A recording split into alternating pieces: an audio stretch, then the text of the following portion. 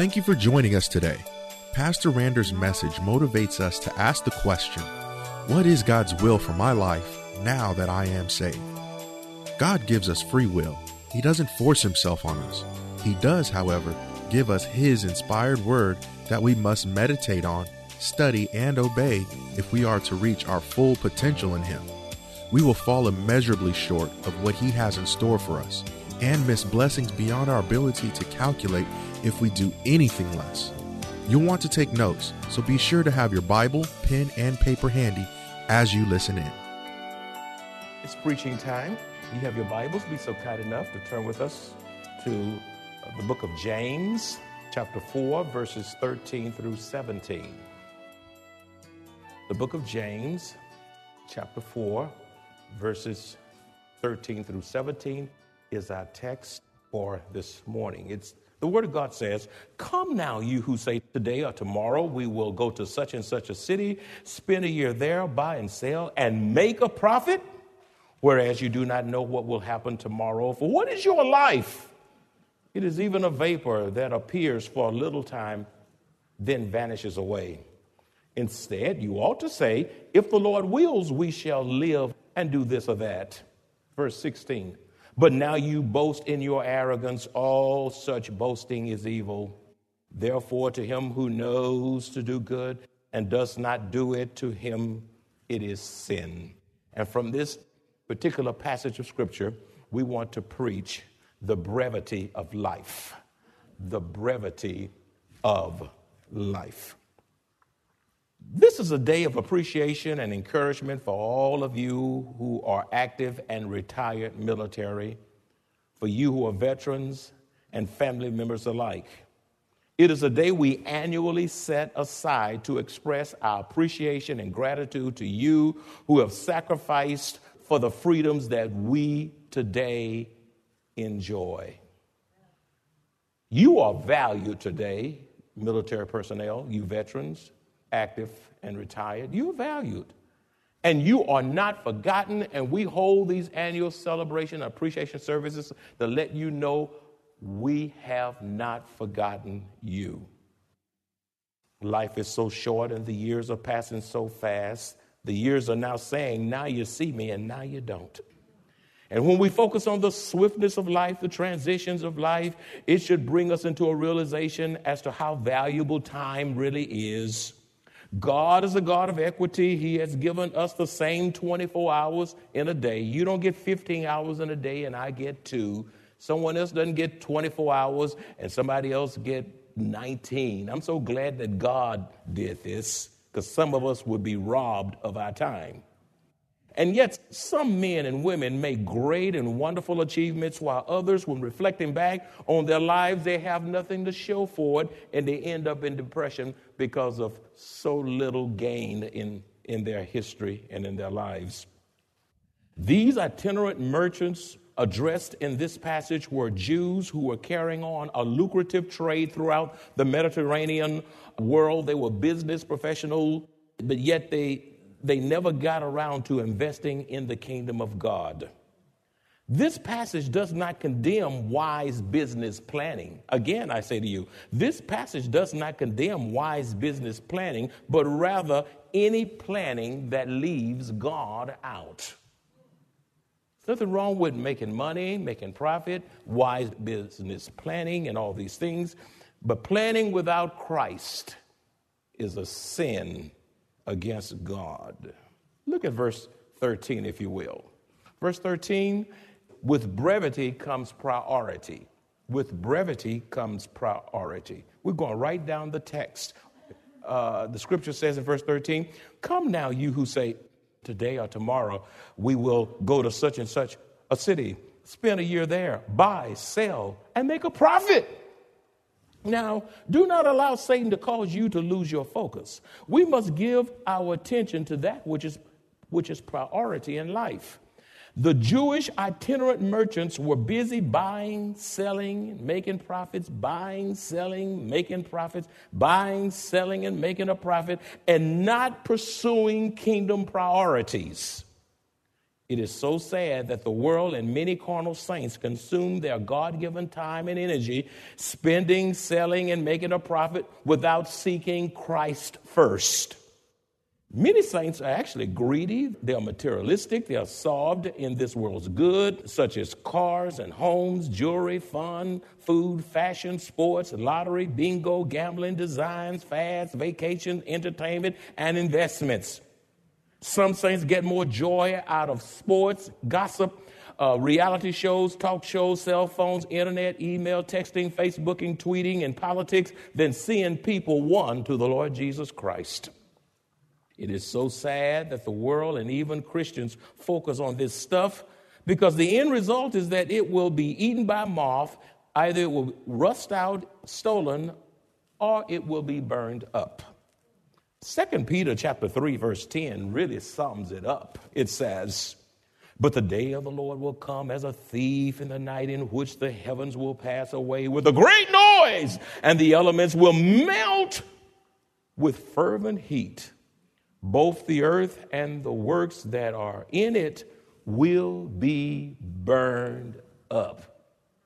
Burned up. Don't hold on to things too tightly, because the reality is you are holding on to a future ash pile. This also includes your cluttered homes, your stuffed closets, your crowded attics, your packed garages, your loaded backyard sheds, and your cram lease storages. If you got a lease of storage down the street because of your stuff, man, what kind of investment you could be making in the kingdom and paying insurance on it, and you forget what's even in the storage. You don't even know what did I have out there? And as a matter of fact, you pay lease on it so long until the lease monies that you've been paying is worth more than the stuff that you're paying the lease on. 1 Timothy 6:7 also says, it just sums it up. "For we brought nothing into this world." You brought absolutely nothing into this world, and it is absolutely certain we can carry nothing out. It does not matter how much you acquire in this life, you can't keep it.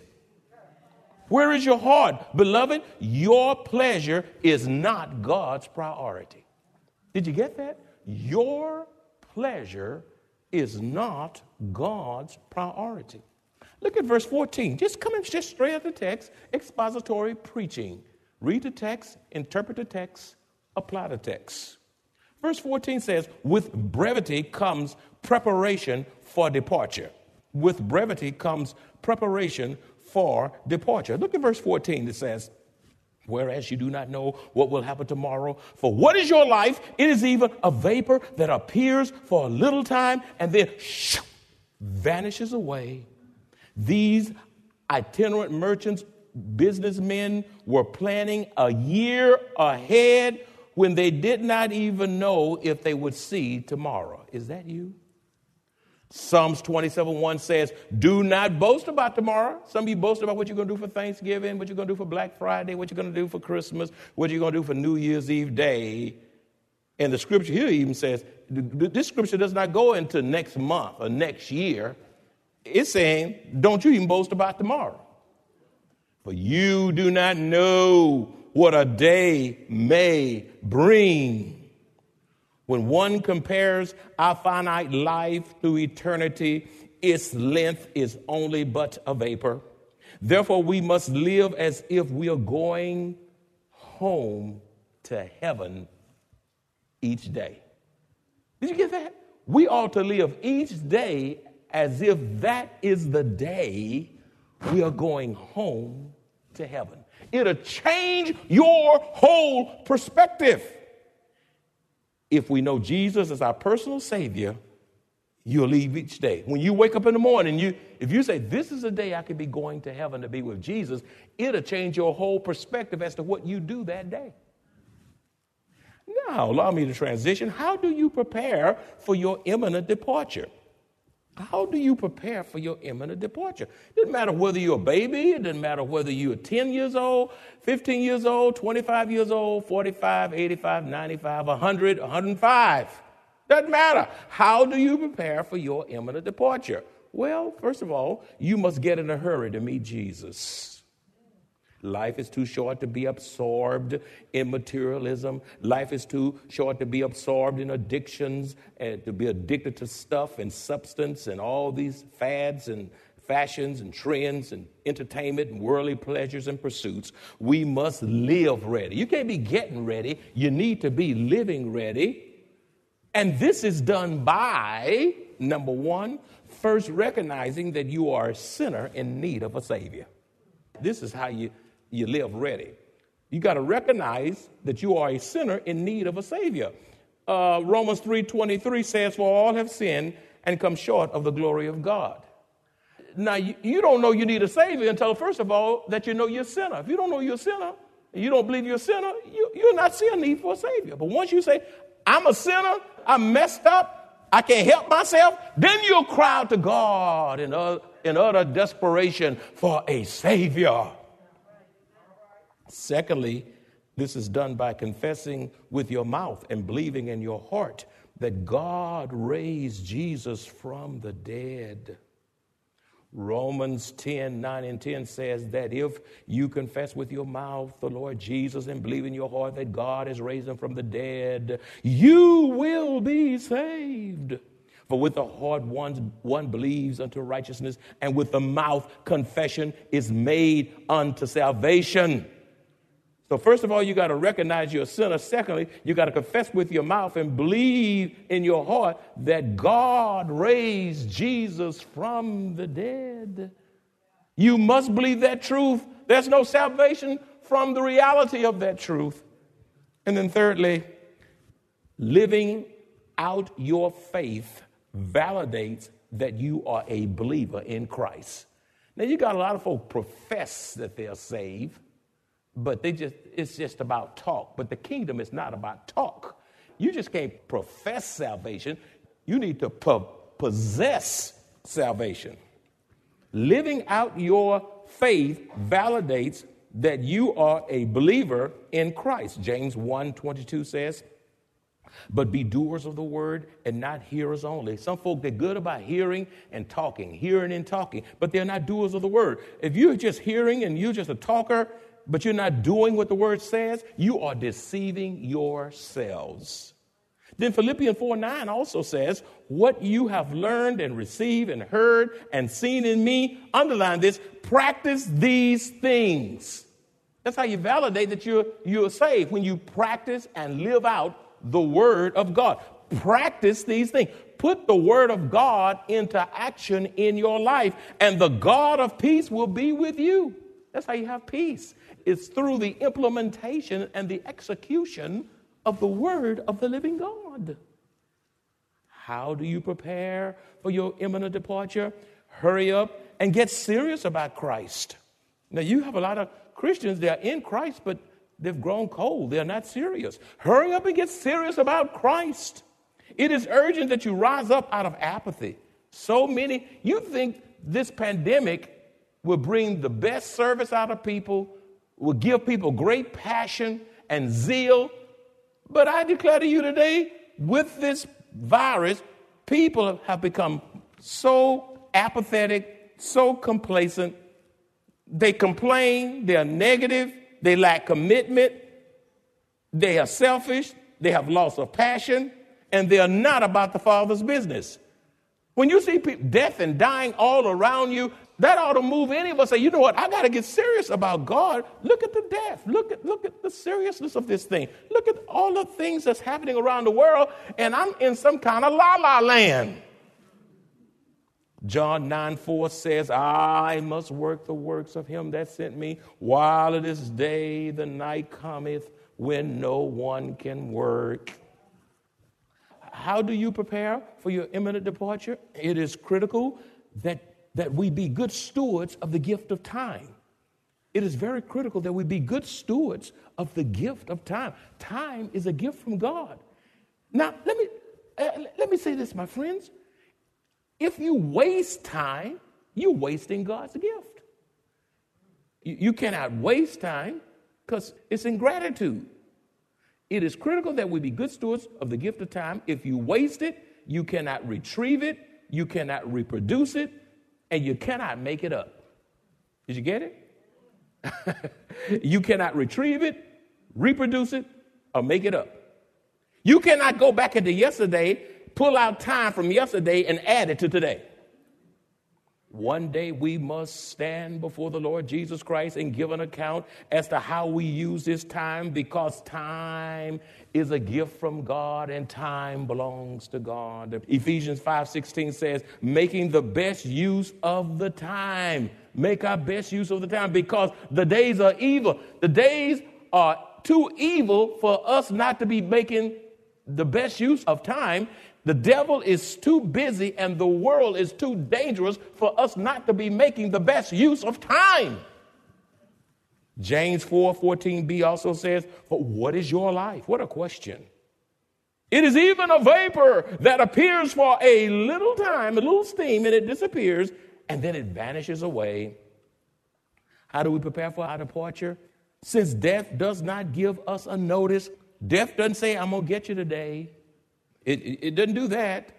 It doesn't give us a notice. We must live in a state of readiness. To you veterans, active and retired military personnel, you know about preparing for your departure, because you have had to do that in the military with your permanent changes of station, with your deployments, recall, provisions for child care in your absence, and even preparing a will in the event of your death. Oh, you know about preparing for your departure in the military for sure.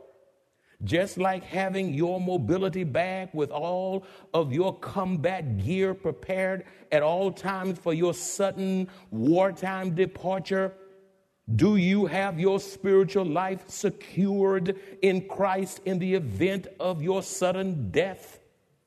You do not have time to get ready. You must live in a constant state of readiness. Beloved, are you prepared for your unexpected departure? You can't put God on hold when death comes. You can't say you're busy. You can't say you have another degree. You got another dollar to make. When God calls, you answer, and you out of this world. Verse 15. With brevity comes motivation to seek the will of God. With brevity comes motivation to seek the will of God. Look at verse 15. It says, instead, you ought to say, if the Lord wills, we will live and do this or that. That's real critical. Because of the brevity of life, it is extremely important that we not be remiss in acknowledging and implementing the will of God in our daily life. We do not hear often enough believers saying, if it is the Lord's will. You don't hear that. They say, I'm going to do this. Tomorrow I'm going to do that. Next week I'm going to do this. I got to go here. I got to go there. I got to go everywhere. Where is if it is the Lord's will in your conversations? It was in Paul's. 1 Corinthians chapter 4, verse 19a says, but Paul says, but I will come to you shortly if the Lord wills. Acts 18, 20 through 21 also says, when they asked him to stay a longer time with them, he did not consent, but took leave of them, saying, I must by all means keep this coming feast in Jerusalem, and I will return again to you, God willing. Look, if the Lord wills, God willing. If the Lord wills, God willing. We often presume upon God with boastful, independent planning as if our plans are automatically guaranteed. That's dangerous. And this message is to heighten your sensitivity on the brevity of life. And since life is so short, I believe we need to have if the Lord's will in more of our conversation. Beloved, it is a dangerous thing to make plans without seeking the mind of Christ first through prayer. Well, if the Lord's will, what is God's will for his children? Allow me to transition there. I had several of them. I had to sift out some. I have more message than I have time. I wish I could have given you all of the listings of the will of God for military personnel as well as believers. But time just wouldn't permit because of all the things we're doing in this service. But allow me just to give you a little handful. What is God's will for his children? Number one, it's God's will that you pray and listen to him. That's God's will. Colossians chapter 4, verse 2 says, devote yourselves to prayer, being watchful and thankful. When a Christian prays, he demonstrates his trust and dependence upon Christ and not himself. Did you get that? When a Christian prays, he demonstrates his trust and dependence upon Christ and not himself. It is the difference between success and failure. It is the difference between life and death. Military personnel who fail to listen to those in authority and follow instructions with accuracy and precision can get themselves and everyone else around them killed. God does not waste words. I say it again. God does not waste words. He does not. He doesn't waste words. Therefore, we need to treasure the word of God and refuse to be dull of hearing. God is speaking, but the real question is, are you listening? Samuel chapter 3, verse 19 says, so Samuel grew and the Lord was with him and let none of his words fall to the ground. The word of God was not ignored in Samuel's life. The word of God was valuable in Samuel's life. He treasured the word of God. He valued the word of God, and he did not allow not a word to fall to the ground. What are you doing with the word of the living God? Prayer is so vital in military and civilian life because when we pray, God gives us wisdom. When we pray, God gives us power. When we pray, God gives us strength to deal with life's issues, life's transitions, and life's crises. And for you who are in the military, prayer preserves and gives you wisdom right in the midst of combat when you are in harm's way. It's so critical that you listen to the word of God and obey. Secondly, what is God's will? It's God's will that you obey him, that you obey Christ. John 14:15 says, if you love me, obey my commandments, obey my instructions, obey my precepts, obey my law. Stop saying you love God, but you're not doing what he says. Matter of fact, he says in another passage in the New Testament, why call me Lord and do not what I say? Obedience is so essential in life, especially in the military. After you sign up for the military and take the oath, the first thing that is done to you is that you are given a military-style haircut. There's no designer cuts. You're fitted for a uniform, indoctrinated in military basics to include saluting, marching, military time and language, standing at attention, and other drills and ceremonies. You are also trained to perform other critical aspects of military life, to include time management, consisting of quick showers. You can't just sit around in that shower. You get yourself in there and out. Your meals have to be done quickly. And getting into formation, you learn quickly the immediate consequences to failure to comply with instructions which can affect you and your entire unit. You want to get the unit mad at you, let the whole unit have to suffer because of your foolishness. The goal of all this is to strip you of your independence and selfishness in order to conform you into a cohesive unit of one. You say, why are they doing all this in military life? It's to strip you of all of your selfishness and independence so that you will conform and become a cohesive unit of one. They're not, the commanders and those in authority, they don't care. They're not asking you for your opinion. What do you think? Are you feeling fine today about what I'm doing? They look at you and laugh in your face. You know, they want harmony. They want unity. They want you serving under authority of those in the chain of command for combat readiness. And the same is true. The same is true. The same is true when you accept Jesus Christ as your Lord and Savior. He first saves you, then transforms you, and then conforms you into the image of his likeness. Wow. You must die to self and become a new creation in Christ in order to give the Lord your best as you fight the good fight of faith under his Christ's divine authority. 2 Corinthians chapter 5, verse 17 says, therefore, if anyone is in Christ, he is a new creation. All things have passed away. Behold, all things have become new. Thirdly, what is the will of God for your life? According to 1 Thessalonians 5:22, it is God's will that you abstain from every form of evil. Abstain from every form of evil. That's God's will for our lives. When the Lord is on the throne of your life and you love him with all your heart, mind, soul, and strength, when you are away from home on temporary duty assignment or on foreign soil, you will not lose your character. Some military persons, when they get overseas, they say, I'm free now. My wife's at home. My 8 children at home. And I'm just I'm going to just be footloose and fancy free, you fool. Wow.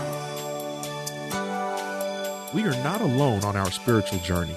God is always with us. He is available to us any day, anytime, and anywhere. He is our Father. He is our shepherd, and we are his sheep. He is always available to us through his word, through his Son, and through his indwelling Holy Spirit. We serve an awesome God. He never leaves us nor forsakes us. If you enjoy Pastor Rander's teaching of the inerrant Word of God, please visit us at Maranatha Bible Church in Converse, Texas.